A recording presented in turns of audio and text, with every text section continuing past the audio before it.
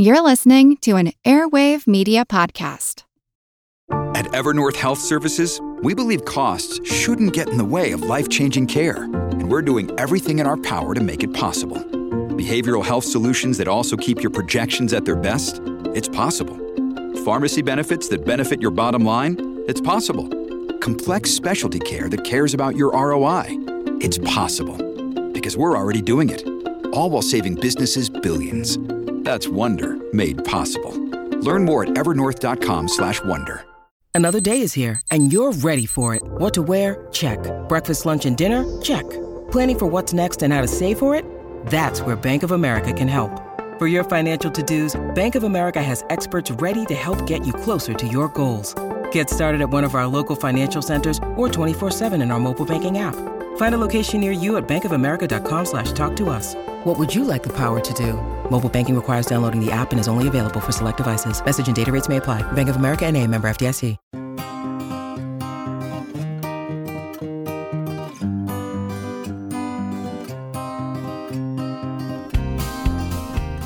Ever since humans began building things, and that's a long time ago, we've been using the stuff around us. Rocks, trees, dirt. Eventually, we figured out how to turn some of the rocks into concrete and get metals out of that dirt. But now we don't have to make everything out of the materials that are just sitting around in the environment, but can engineer entirely new materials that might be better. Houses that replace the 2x4s in their walls with carbon nanotubes, or something else that won't rot or be eaten by termites, or compounds with properties we haven't even thought of yet. I'm Seth Shostak. I'm Molly Bentley. Welcome to Big Picture Science, produced at the SETI Institute, where researchers investigate the nature and origin of life. On Big Picture Science, we step back to get the wide-angle view on science and technology, and in this episode, we are living in a material whirl of new stuff with which to create the buildings, medical devices, and spacesuits of the future. From nearly as strong as steel composites to superglues drawn from the protein of dangerous bacteria, the concept of man-made material now goes far beyond plastics and almost anywhere your imagination can take it. This episode, it's in material.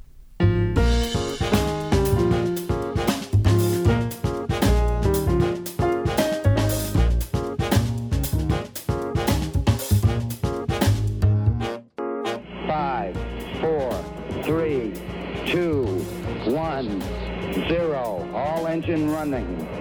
Liftoff. We have a liftoff. When we think of the future of materials, it's natural to tilt our heads toward the sky and consider the exotic materials used out there in space. NASA has always been a few giant leaps ahead in seeking out and developing endurable, performance-enhancing modern materials to deal with the rigors of spaceflight and the safety of its astronauts. For the materials they choose, failure is not a desirable option. I mean, space is one tough work environment. Welcome to Space Depot, where ethereal material is thrice the price. Can I help you, sir? Yeah, I'm looking for a structural material that can withstand friction at 17,000 miles an hour, radiation from high-energy particles, and temperatures below minus 300 degrees Fahrenheit. You'll want our carbon composites. This way. Strong, durable, and the light gray is nice. But can you do it in a canary yellow? No superlatives are too outrageous for NASA when it comes to building for space. The agency uses carbon nanotubes and other composites that are the strongest, the stiffest, and have the highest electrical and thermal conductivity. It uses the most space-resistant polymers that combat erosion and the most durable vacuum-sealed plastic pouches to hold powdery tang, which, by the way, NASA did not invent, but did make cool. As our goals for space exploration have changed, materials have evolved. Ever more sophisticated technology has allowed us to build ever more sophisticated spaceships and spacesuits. Astronauts have always been made of the right stuff, as have their spacesuits, until now. The astronauts are still exceptional flight specialists with outstanding mental and physical stamina. But if the next generation of them wants to go deeper into space, to Mars, for instance, their NASA-issued pressurized onesies won't cut it. Nicole Stott is a retired NASA astronaut who last rocketed into space in 2011, although the view from a couple hundred miles up will never be far from her mind. The view is stunning, and you develop a new appreciation for your home planet with that perspective. We got her perspective about the future of spacesuits here on terra firma. A veteran of 2 space flights and 104 days living and working in space on both the Space Shuttle and the International Space Station, she was at the 2017 Space Fest to discuss how to reboot the suit for a new generation of space exploration. Yeah, my first flight was what we called a long-duration space flight. So I went up on a shuttle, STS-128 Discovery flight, and then I spent a little over 3 months on the space station as part of Expeditions 20 and 21. And then I came home on Atlantis, STS-129. Then about a year and a half later, I flew on the final flight of Discovery, STS-133. Nicole, I want to ask you about space suits. Now, did you have to wear a spacesuit when you went up into the ISS? Well, we wore a spacesuit as part of our launch. You know, when we launched on the space shuttle, we had our ascent entry suits on, those orange suits that are, I think, pretty well known. And then once you're on the space station, though, or actually once you're up in space on the space shuttle, it's a pressurized environment. It's like, sea level pressure. So you just wear your normal clothes inside of the spacecraft. And the same thing on the station. And then the only other times you need a spacesuit are if you're going to go outside and do a spacewalk, or if you're getting ready to land and come home. Now, you've been part of a panel here at Space Fest entitled Rebooting the Suit. Sounds like something for, I don't know, Brooks Brothers or Hart, Schaffner and Marx. So rebooting the suit, what's wrong with the spacesuits that we have? I don't think there's anything wrong with the spacesuits that we have. We've certainly learned lessons about the structure of it, the engineering behind it, and those kinds of things. That for what we do now on the space station with the spacewalks that we do to repair or install new things on the station, it's fine. But when we start talking about doing more surface exploration, where you're walking around, for extended times on the surface, the suit we have right now won't support that. When we talk about living longer periods of time in a place where you're in a suit a lot, it's just going to need to be a different thing. It's going to need to be more flexible. It's going to need to be more resilient, I think, because it's going to be working hard a lot longer. Okay, so what is the problem? The problem is not one of safety, I assume. It's not that after 10 hours in walking on the surface of Mars, the conventional suits would suddenly become dangerous. It's just that they don't allow you the flexibility to do your job? Yeah, the structure, kind of the build of the suit that we use right now, those big white suits that we use on the station for our spacewalks, they're designed for you to be floating most of the time, for you to be translating with your hands from one place to another. You're not walking anywhere in those suits. They're not built to walk in. They're built for you to move with your hands and for you to then put your feet into a foot restraint somewhere and be held in place. But to walk in those suits they're just not designed to do that. Okay, so we need a better suit if you're going to, for example, be wearing a suit every day on Mars. If you go to Mars and you stay there 6 months, you don't go outside without a suit. Right. And the suits we have today just aren't going to cut it. You'll want to get back inside after a short period of time. Yeah, they're just not designed for what you would be doing walking around on the surface of a planet. They're just not those suits. Okay, so what's the secret to building new suits? I mean, is the improvement likely to come from the new materials then? Or is it just better engineering because we've got some experience? Well, I think it'll be a mix of those things. And from an engineering standpoint, we talked a little bit about the 3D printing aspects of things. If we can make the process for building and repairing suits, having the capability to fix them more efficient, then that'll allow us a little different kind of flexibility in the materials that we have available to do these things. There's a lot of research being done into it. One of the people that most of us know, Dava Newman, who was our deputy administrator for NASA for a while. I mean, she's at MIT and has been doing a lot of interesting research over time on this funky looking, what you would think of as spacey, futuristic looking version of a suit that at this point isn't going to do the job. But the technology that they're investigating, the evolution of what they're doing in that design and thinking about, I think the way they're looking at it is like, if we could have it however we want, it would be like this. Now, how do we get there? Nicole Stott, thank you so very much for speaking with us. Absolutely. Thanks for the interest. I appreciate it. Nicole Stott is an artist and a retired NASA astronaut. Hello, I'm Professor Dava Newman, the Apollo Program Professor of Astronautics at MIT. Hey, Dava, former astronaut Nicole Stott says that you have and she puts it this way, funky-looking, spacey, futuristic-looking version of a suit. Is she right? Yeah, she's absolutely right. What does this suit look like?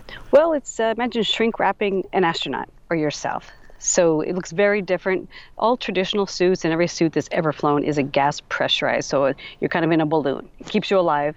My biosuit uses a different technology. It still has to pressurize you to keep you alive, but we apply the pressure directly to your skin. So that's called mechanical counterpressure. Now, the big, bulky, pressurized suits that we readily associate with astronauts are filled with gas. This one is not, but it's still applying a kind of pressurization. And why is that important out there? Because our physiology, we can't survive in a vacuum. So you have to have pressure on your skin. We have to be pressurized. We just kind of take it for granted here on Earth because we're living in a one atmosphere environment. And if you're in an unpressurized environment, then the suit has to provide that pressure for you. The huge advantage of the biosuit is for planetary exploration because it's a much less massive suit, on the order of a magnitude less massive. You're very mobile. I'm trying to make the explorer like an Olympic athlete, give them all the flexibility in the world to explore Mars. Okay, so instead of climbing into a bulky pressurized suit, this is more like getting into maybe a diving suit or something that hugs your skin. Exactly. So it hugs your skin, applies about a third of an atmosphere. That's about 30 kilopascals, it's 4.3 psi. That's the pressure you need to stay alive, in the vacuum of space. And thinking about a wetsuit or a tight-fitting suit is kind of the right look. She says it's a funky look. I think it's very aesthetic and beautiful. We pay a lot of attention to not just the mathematics and engineering, but then also really the aesthetics. Well, when we talk about hostile environments, are we speaking to you outside? I think I'm hearing airplanes go overhead. Is that right? Absolutely. Yes, we are. That's a real authentic background airplane. It's a small airplane. People are aerospace engineers when they look up at the sky for every airplane they hear. Okay, so we have the streamlined second skin. Now, I want to get to some of the nifty components that help it retain its shape. But what is the stretchy material that gives it its structure, or can you not tease one from the other? So that's a great question because our inventions and my patents are about the materials and the design. First, you can use passive elastics. What that is a stretchy elastic material, kind of think spandex, think kind of an inner tube tire, if you will. We measure the material properties that we need to get this compression, get this pressure on your skin, but still be comfortable. So first layer, passive elastics, we call that. And that gets you about 20% pressure production, 20% of an atmosphere, but I want to get to 30%. So I need 10% more. So how we do that is with active materials. So those are polymers. Polymers just really made up of many molecules that you string together to make a long chain. And then the beautiful thing about polymers is you can specify material properties that you want your material to be made out of. And the polymers follow the patterns of the suit. It looks like a Spider-Man suit. So that's why Nicole probably says it's funky, it's great. It looks like Spider-Man. I've actually been working on this research a lot longer than the Spider-Man movies have been out. So that's just three-dimensional eigenvector math that drives what we call these lines of non-extension, and that makes the patterning of the suit. So I guess it's good to think about it kind of like an internal skeleton, if you will. If you think exoskeletons, again, they're usually big and bulky and mechanical electrical systems. This is a, second skin right on your skin, but this patterning and this three-dimensional geometry, we kind of dial in, again, the material properties that we want. So you put it on. But again, it's going to be much more like clothing, right? You put it on, you want to cinch it up a little bit. Well, how we cinch that up is by using actually some shape memory alloys. So those are active materials. So it's kind of proper to think about those as active zippers, if you will, to give us our full production. Because spacesuits, big challenge with spacesuit and spacesuit design is donning and doffing. That just means putting it on and taking it off. Donning and doffing? Yeah, those are spacesuit words for... we have to have our words for everything, right? So donning and doffing, exactly. Putting a spacesuit on and taking it off. Now, you said polymers, and then you talked about shape memory alloy. Now, an alloy is a metal that's formed by combining other metals. Is that right? Can you say more about those? We studied every active material out there. There's a candidate list of 14 top ones, and we ended up on shape memory alloys. And you're exactly right. That's a combining metals, and so sometimes they're called artificial muscle wires. They're nickel and titanium, the metallics these active materials are. So it really is the second skin notion. I mean, it's a skin tight suit. It fits right on your body, on your skin. Well, then, David, how do you take this, or as you would say, doff a biofit suit? How do you get it off? There you go. So you just jump into the biosuit, very comfortable, get in quick, cinch it up a little bit, and then to take it off, you do the reverse. You'd release a little bit of the active materials, and then you just take it off almost like normal clothes. Well, finally, David, you have a passive fabric working with active materials, and it gets to the larger question of the role of smart materials. NASA has always had smart materials, but even smarter materials, living materials, in the future of space exploration. And what is the future of materials science as applied to space? It's phenomenal. I think it's critically important. I think it's some of the revolutionary technologies we're looking for really are, let's say, living materials. All in all, my biosuit design, I am trying to copy nature. Nature has designed, I think, humans and most plants and animals pretty exquisitely. So it really is biomimetics. I'm trying to say, wow, how is the skin even designed and work as an organ? And that's kind of lots of our inspiration for the biosuit. Dava Newman, thank you so much for speaking with us. Thank you, Molly. Great to talk to you. Dava Newman is a professor of Astronautics and Engineering Systems at the Massachusetts Institute of Technology.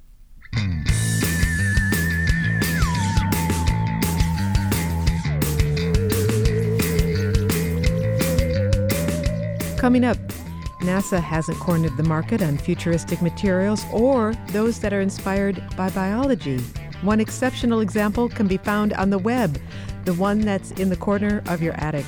It's In Material from Big Picture Science.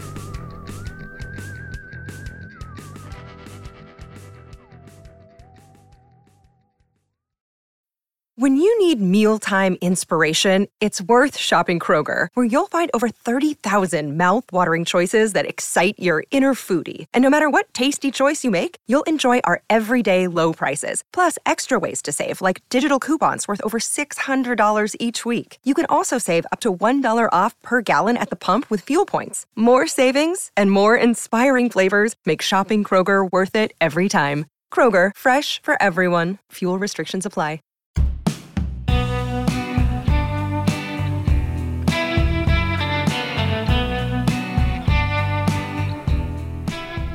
Okay, NASA has a pretty impressive research and development program, but there's one R&D effort that's even better. With oodles of time on its side, evolution has produced some of the most well-adapted and strangest materials ever. Spider silk is deceiving.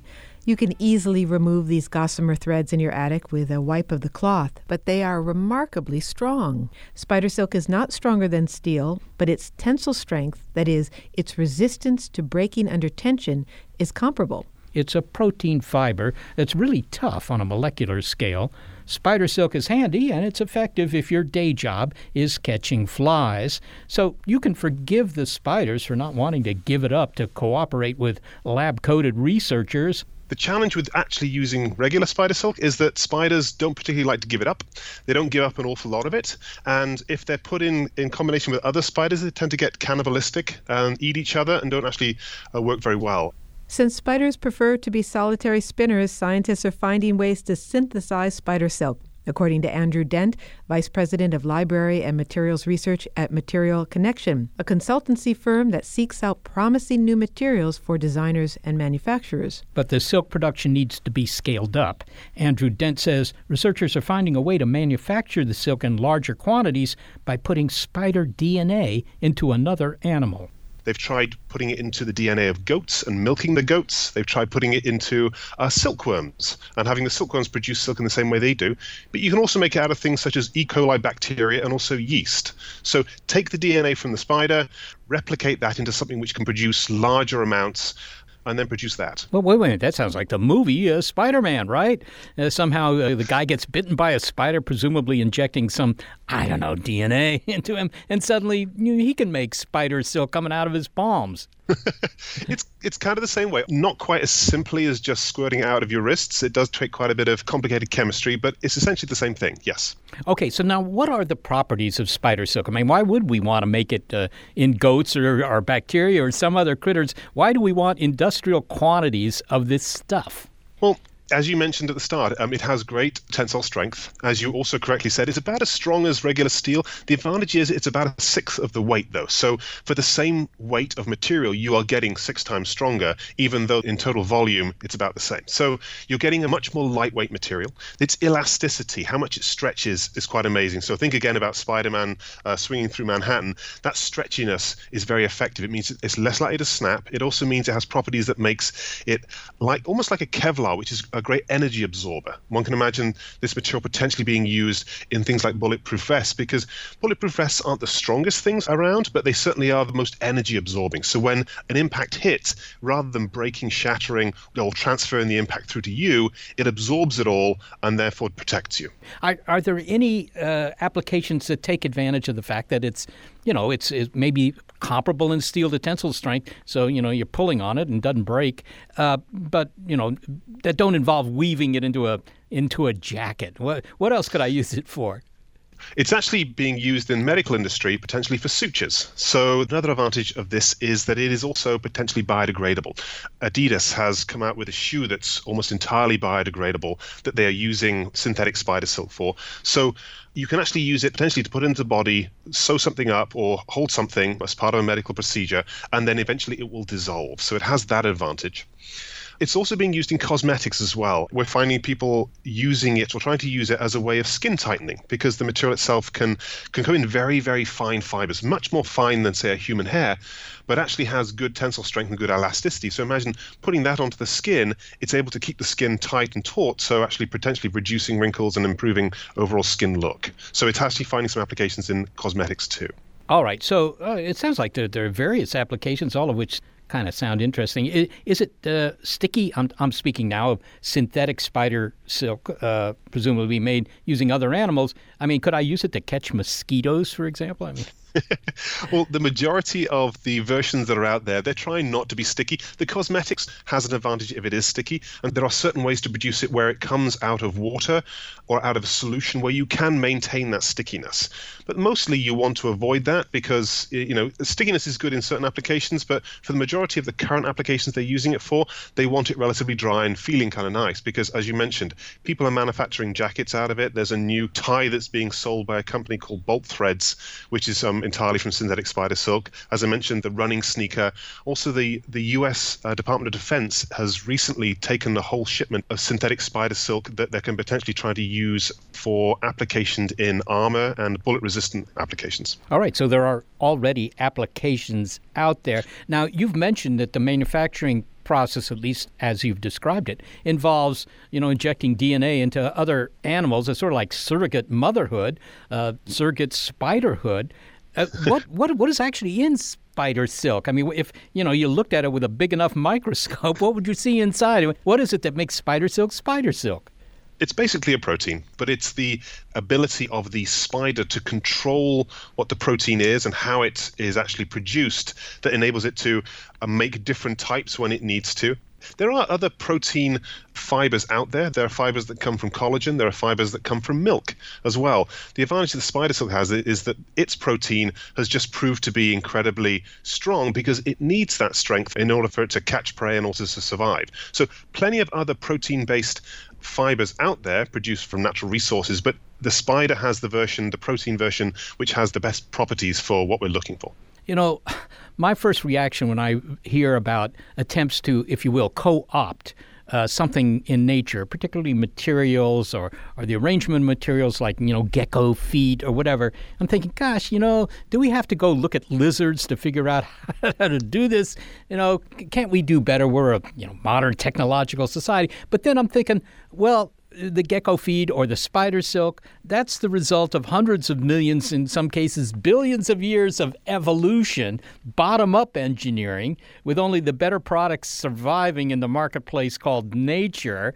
And so maybe they've come up with solutions that, that you spent 100 million years working on that we can't replicate in the lab with 10 years worth of work. Are there other bio-invented technologies that Material ConneXion is trying to, bring into the market? You're totally right. Nature has had a long time which to develop these. The good thing about that means that they end up with incredible solutions which are perfect for the ecosystem in which the animal or plant lives. It also has zero waste as well. Think about it. All of these amazing innovations come with zero waste. The spider doesn't create a whole bunch of packaging, doesn't require a whole bunch of energy as well to do what it does. Same with gecko feet. So, there are other things. We've seen recently packaging materials made out of mushrooms. There's a company called Ecovative that is producing packaging like foam structures that can be used to ship computers, can be used to package up furniture and shipped across country, but is manufactured from mushrooms. And the advantage of mushrooms, of course, is that they can grow in the dark with no fertilizers, with virtually no water. So you can produce these foam parts very much like expanded polystyrene on a factory floor, simply just by putting mushroom spores around some agricultural waste, and they'll grow in a few days, and you end up with this great packaging material. That one's one we really love. Another one is leather alternatives using bacteria, again, to produce, in the same way that they do for the spider silk. If you feed bacteria sugar, they secrete. In the case of spider silk, they tend to secrete a certain type of protein, but you can also get them to secrete almost leather-like materials. And we're looking at materials such as that for alternatives to leather, because, of course, leather has a source which not everyone agrees with. So it's an alternative to leather, but it's produced by bacteria. We're not so concerned about whether bacteria are treated well at the moment. So it's a great source for that, and it has wonderful applications, again, in cosmetics, but also in apparel and potentially also in other industrial uses. Andrew Dent, thank you so very much for speaking with us. You're welcome, Seth. Good to talk to you. Andrew Dent is Vice President of Library and Materials Research at Material ConneXion. Hey, my new octa-core 50 gigahertz laptop has arrived. Hey, whoa, don't throw that packaging away. Bring it into the kitchen for lunch. I'll make it into soup. The next innovative material, inspired by biology, turns a potential enemy into a friend. Let's just say, who needs imaginary monsters when here on Earth, and perhaps living in you right now, are flesh-eating bacteria? The flesh-eating disease is caused by a bacterium, Streptococcus pyogenes, that can cause other infections such as strep throat and scarlet fever. This bacterium is very, very common, and actually nearly all of us will have been infected with it at some stage in our lives. Many of us will be carrying it. It often lives in people's throats. But usually your body fights it off without serious consequences. This bacterium presents another opportunity for scientists to take advantage of evolution's R&D program. Dangerous bacteria and viruses have evolved effective adaptive tricks to thwart ongoing threats from the body's immune system.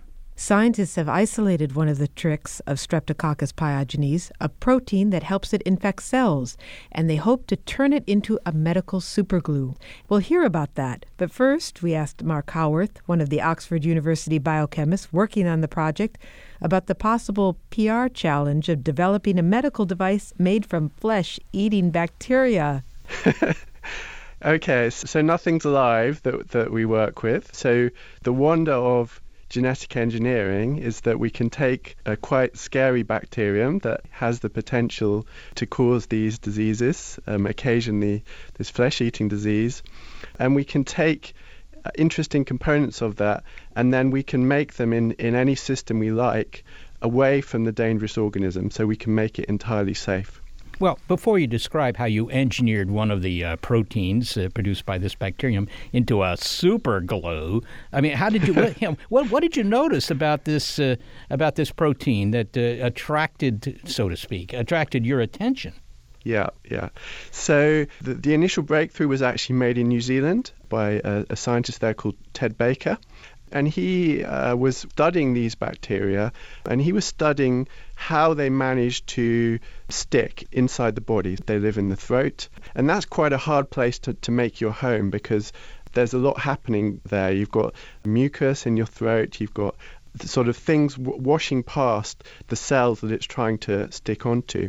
And so what he did was he isolated some of the genetic elements from this bacteria. He then expressed them in huge amounts, and then he shone X-rays at them. So he made a little crystal of them, shone X-rays at them, and through that process that's quite well developed now, we're able to actually see where every single atom is in these proteins. And so that's a standard process. But when he looked there, he found something that was really, really strange. A very unusual thing had happened in this protein that essentially had managed to lock this protein unit together. So in our cells, we have thousands of different proteins, and these proteins are often only slightly stable. So they kind of get outside their comfort zone and it all goes horribly wrong. And it's like you're probably familiar when you have an egg and you cook it, it goes from clear to white. What's happening there is it's all sort of clotting and gumming together, and these proteins are getting very disordered. So that's sort of the standard process, but in this bacterium there's a lock that holds this protein, so you can do these horrible things to it. You can heat it, you can put it in a very different situations compared to what organisms would normally encounter, and it manages to hold itself together. So that was the trigger for us to come in. And we thought that this very unusual chemistry that you find in this lock could be adapted into a glue. This was done by a graduate student, Bijan Zachary, working in my lab. And he found that he could split this protein into two parts. And these parts, these are called spy tag and spy catcher. All right, so from Streptococcus pyogenes, you get SPY or something like that, right? Yeah, exactly. Okay, what you found was that within this protein, there was a kind of a bond in there that was very, very strong, much more so than in, your run-of-the-mill, protein or something. And he was able to split that bond and make these two pieces. Yep. Now, let's talk for a minute about how this works. But indeed, how glue works. Most people don't think about it; they just squeeze it out and use it. But some of it functions kind of like cement, right? You squeeze out some goo from the glue, and when it hardens, the two things you're gluing together become trapped, and so they kind of stick together. But it's all dependent on that cement. That's pretty simple, but that's not how your glue works. It isn't that it's making some sort of matrix of gunk that hardens.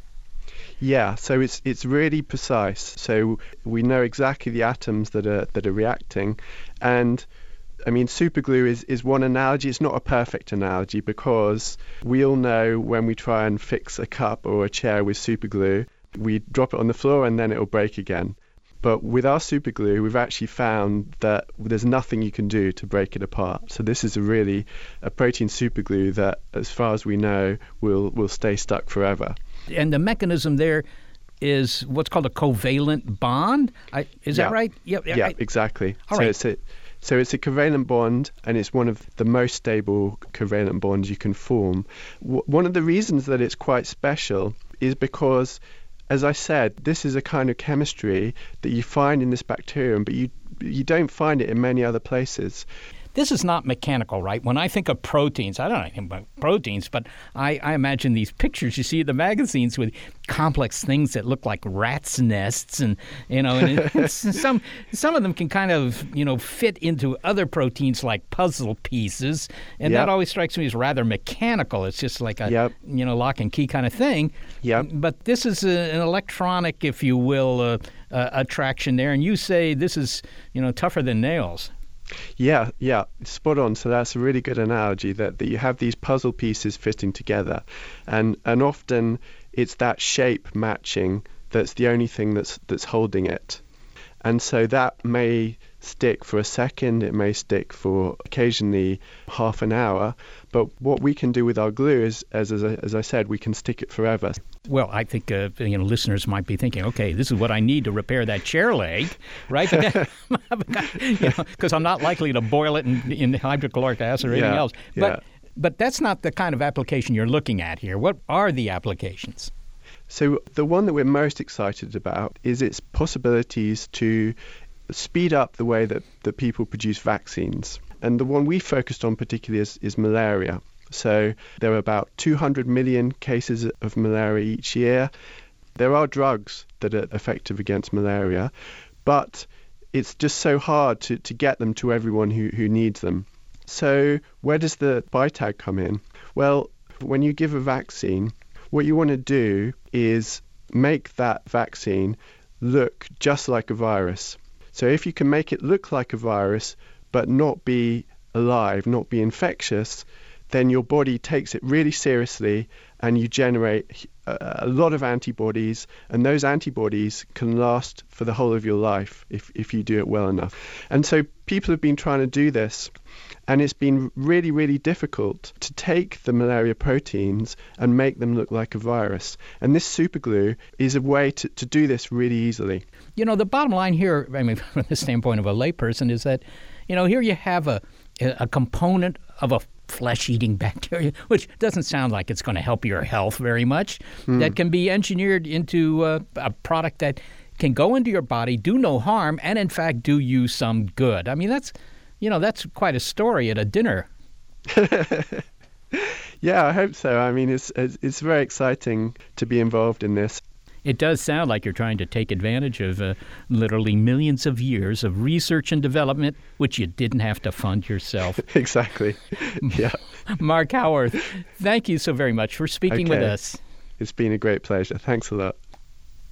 Mark Howarth is a biochemist at Oxford University in the UK. So in both cases here, we have a kind of technology, if you will, that's been developed by nature for very specific purposes, whether it's, trapping food if you're a spider or just holding on to things that are passing by you in the throat of some person, that can be exploited because now we can take that technology and put it to work in the lab or in the factory.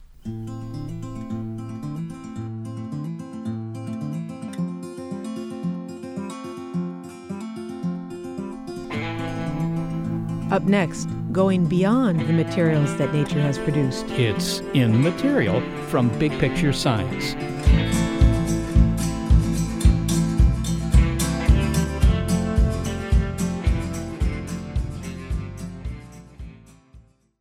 I'm Jane Perlez, longtime foreign correspondent and former Beijing bureau chief for the New York Times. I've been a foreign correspondent in lots of places: Somalia, Indonesia, Pakistan, but nowhere as important to the world as China. I mean, China is not dropping anti-democratic paratroopers into Montana.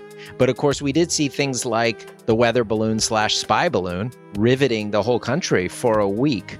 This is Face Off, an 8-part series in which we'll take you behind the scenes to key moments in the tumultuous U.S.-China relationship. We'll speak with a diplomat, a spy, a tech reporter, a U.S. admiral, even Yo-Yo Ma. Plus, my pal and noted China historian Rana Mitter joins the conversation. We'll look at what's driving the two nations apart and explore whether anything can help bring them back together. Face Off launches April 9th.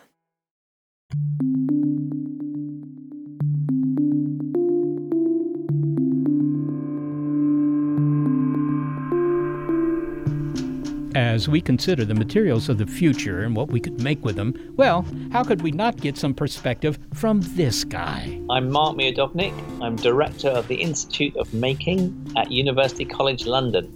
The Institute of Making, I mean, how great is that? Just saying its name starts the creative juices flowing. But that cool title, plus the fact that Dr. Miodownik is a materials scientist himself and the author of Stuff Matters, Exploring the Marvelous Materials That Shape Our Man-Made World, and the recipient of the 2017 Michael Faraday Prize for Excellence in Science Communication in the UK, none of that seems to preclude indifference to materials science on the part of his incoming students. The preconception they have is that it's a kind of quite dull subject which they have to learn because they have to know about it because everything is made of something. And so all aspects of engineering, all aspects of architecture, art, all rely on knowledge of materials. So they kind of have to do it, but they sort of think it's going to be boring.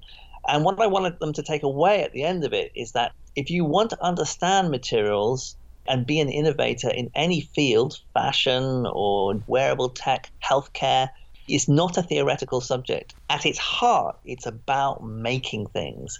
And that is also what's so enjoyable about it. Well, indeed, it's not dull.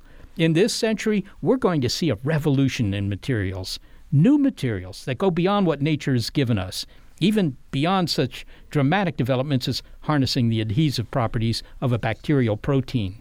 We will create materials that have never existed. We've already done so with carbon nanotubes. We'll turn this process around. Instead of looking at existing properties and working with them, we'll ask, what sort of properties do we need in new materials? And this may change a lot of things because, after all, almost everything we build still uses old materials. Mark, when I look around this place, I see a parking lot filled with cars made mostly of iron, a building with some glass, wood, and stone, some streets out there paved in tar. I mean, that wasn't much different 100 years ago, or even 1,000. I don't see too many man-made materials here. We still use the same stuff the Romans used, right? Well, yes, we do. I mean, the Romans were pretty clever. They invented concrete and they didn't invent glass, but they worked out how to make glass on an industrial scale, and they invented the glass window. So, yeah, the Romans gave us a good start, but we have improved a bit. So you don't figure we'll always be building our homes with, sawed up trees, for example? I mean, wood is an incredibly amazing material. It's mostly made of, a kind of plastic lignin and kind of glue, a fiber, so a bit like carbon fiber. It's a strong fiber to reinforce the structure, and air. So it's a composite. I think probably you're right, though, that we'll move away from using it as a major construction material, and we'll probably replace it with something like a carbon fiber composite, but hopefully, and I think this is on the cards, something based on graphene or carbon nanotubes. What would be the advantages? I mean, one nice thing about wood, I will say, is that it's, you can knock a nail into it at any point. You can saw it up, on site with pretty simple tools and that sort of thing. Would that be true of carbon nanotube, beams in my house? You're right. No, I mean, at the moment, the way they are made with epoxies, and they don't tend to kind of react very well to having a nail hit through them. But I mean, we're in the early days of these synthetic composites. You have to remember that when you build big, you also make heavy structures, and they are under a lot of stress. Especially if you build tall, they end up with a lot of wind stress. And so we'll need much higher spec materials for those type of structures. There are a lot of new materials, seemingly, that, derive from biology. And in this program, we've talked about materials inspired by spider silk and even bacterial proteins. Is it legit to call those man-made materials, or does it even matter what we call them? Yeah, what is a man-made material? I mean, in some ways, all materials that we've kind of extracted in some way. I mean, wood is essentially a man-made material, even though it is of course bio-made, because we've shaped it. And if you've ever tried to cut a tree down with a flint axe, you'll know quite how difficult it is to turn a tree into an actual functional piece of material you can use. So to me, the man-madeness is that transformation of a living organism into a material that you make something out of. So yes, I think it's fine to call them man-made as soon as we make something out of them. Now, it seems to me, Mark, that there are two reasons to engineer new materials, and one is to make something better than what we can chop down or mine or whatever, and two, to replace stuff that's getting low. What's getting low? Yeah, well, there really isn't, on the face of it, anything that's getting low, because we live on a huge planet. I mean, I know it seems crowded, especially in London in the rush hour, but, we are on this tiny thin sliver of the crust, and even so we've only dug up a tiny amount of it. So in some senses, if you just calculate how much tonnage of every single element that you'd want to use in the real crust, let's say even just going 300 miles down, there's just more than you can ever conceive that we'll need. But the problem is getting it out at a reasonable cost, and a cost in terms of the environment, i.e. how much energy we're going to use. So for me, the only way to answer this question is about whether energy becomes cheap in the future, and I mean cheap in terms of sustainably cheap, or whether it's expensive in the future. And if it's expensive in the future, if energy turns out to be renewable but expensive, then quite a lot of things are going to get scarce for us. Pretty much all the rare elements are going to become really difficult to get out of the ground at any reasonable cost. What about mining space? Maybe salvation lies in the asteroid belt, or at least some nearby asteroids. That way you don't have to dig too deep down into the ground. Maybe it's cheaper just to pull the stuff in. Yeah, well, so I think we will mine space, but I don't think we'll mine it in order to bring it back to Earth. And the reason for that is it's such a large cost to get anything up into space and back down again. So it's something like $1 million per kilogram to get something to the moon. Now, if you think of any sort of cost of any of our materials, that's way out of the range you'd consider as being economic. But when we're in space already, i.e. trying to build a moon base or try to build a base on Mars, it will make absolute sense. In fact, I think it will be essential to mine space in order to build those civilizations. And I think that is worth thinking about now just because of that, because it's so essential to that exploration. Mark, you paint the picture of a world that is largely synthetic. Can you take us to that world? Can you describe what we'd see if we walk down the street of a city in, say, 2070, 50 years from now? I think the big themes will be what people look like. So I'm quite convinced that the desire to live longer and to have independent mobility longer will mean that people's wearing exoskeletons that are either quite visible or, semi-visible will be one of the striking features of the future. You will not see old people hobbling down the street with a stick, or probably you won't see them even in wheelchairs. People will be walking and they will have quite a lot of kit on them, motors and exoskeletons. And the reason I'm quite certain about that is because A, it's doable. It's almost doable now. There's a few small things that have to happen, and B, people really want it. So you put those two things together, and that is the history of human race. We when we really want something, when we really desire it, we're very good at getting it. So I think the street scene will be one of people having various different augmentations. What do you see as the role of aesthetics in future materials? I mean, you make the case that materials play an emotional role in our lives in the way that sitting on a couch elicits a different feeling than sitting on a, cold metal stool. We have comfort foods. Are we going to have comfort materials? Yeah, it's funny because comfort and aesthetics go together with fashion as well. And I think the exciting thing about the future is that you just don't know what type of thing that we're going to really go for. But the fact that the buildings almost certainly will harvest energy, and that seems to me an absolute given. It makes absolutely no sense to not harvest energy in the very places you need it. And the ability to make construction materials that also double as energy absorption and electricity generation is, again, totally doable. Aesthetically, one of the things I'm really looking forward to is thermochromics becoming part of the urban landscape. At the moment, thermochromics, so that's a material that changes color with temperature. Then in novelty items, you get them in mugs, and sometimes people make T-shirts and they change color and everyone laughs. But imagine a whole building changing color because it got hot. And because it changes to white, it reflects more heat and requires less cooling. I mean, you see this in the natural world. You see chameleons changing color. I think cities of the future changing to autumn colors, that will be a really exciting prospect. Materials today are made in big quantities often, vats of concrete, crucibles of steel, whatever.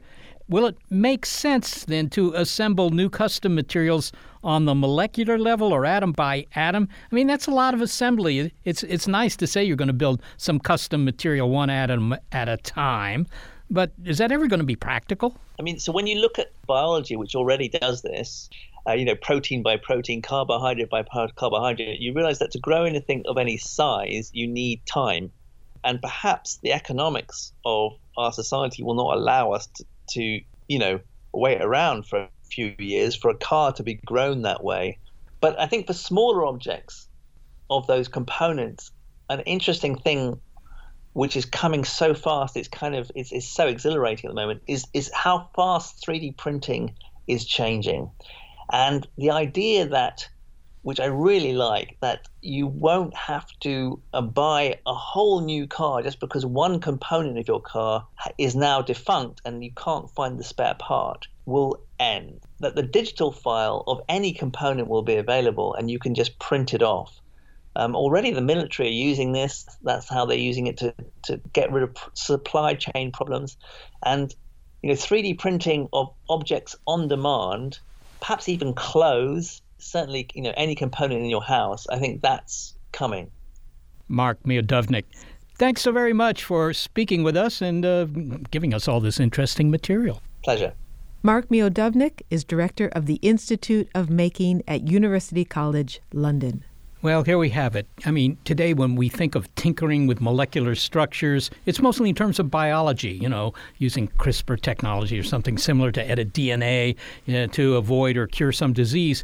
But there's just so much real promise in engineering at the molecular, maybe even the atomic level, to make stuff that's, super strong or doesn't need to be painted, maintained, cleaned, whatever. And so, yeah, sure, there's a problem scaling such things up to industrial quantities. That's hard. But hard things, well, they're only hard. It's interesting that he gave examples of material science that are not drawn from nature. For example, carbon nanotubes and buildings that will change color. But even in that example, he compared the buildings changing color to a chameleon. So maybe you can't really get away from the biological examples that evolution has presented us. Well, I guess that's a tribute to biology.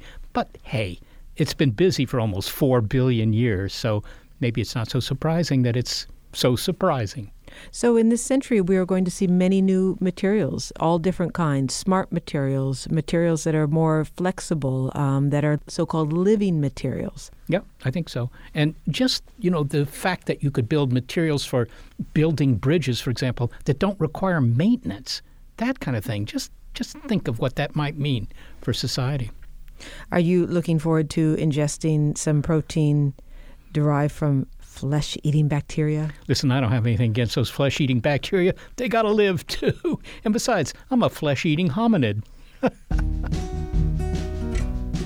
Well, thanks to those who are not immaterial to helping us produce this show. Senior producer Gary Niederhoff, operations manager Barbara Vance, and intern Daniel Marino. Thanks also to financial support from Rena Shulsky-David and Sammy David, and to the William K. Bowes Jr. Foundation. Big Picture Science is produced at the SETI Institute, a nonprofit scientific and education organization whose scientists study the origin and nature of life, including the behavior of rings around planets. And a big thanks also to our listeners. Your ears have been attuned to an episode of Big Picture Science called It's Immaterial. If you'd like to hear more Big Picture Science, well, you'll find episodes in our archive at bigpicturescience.org. And if you're a podcast listener but prefer listening to over-the-air radio because, after all, radios allow you to tune in all sorts of interesting material, check out the listing on our website of radio stations that carry the program. And if your local station is not on that list, consider letting them know you like the show.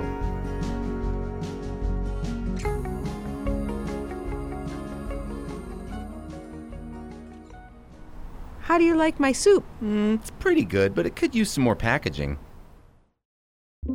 Get ready to geek out. The Wired Science Podcast explores all the latest and greatest in science. Everything from strange diseases and biological breakthroughs to interesting tech and mysteries in outer space. Listen to Wired Science today wherever you get your podcasts. That's Wired Science wherever you get your podcasts.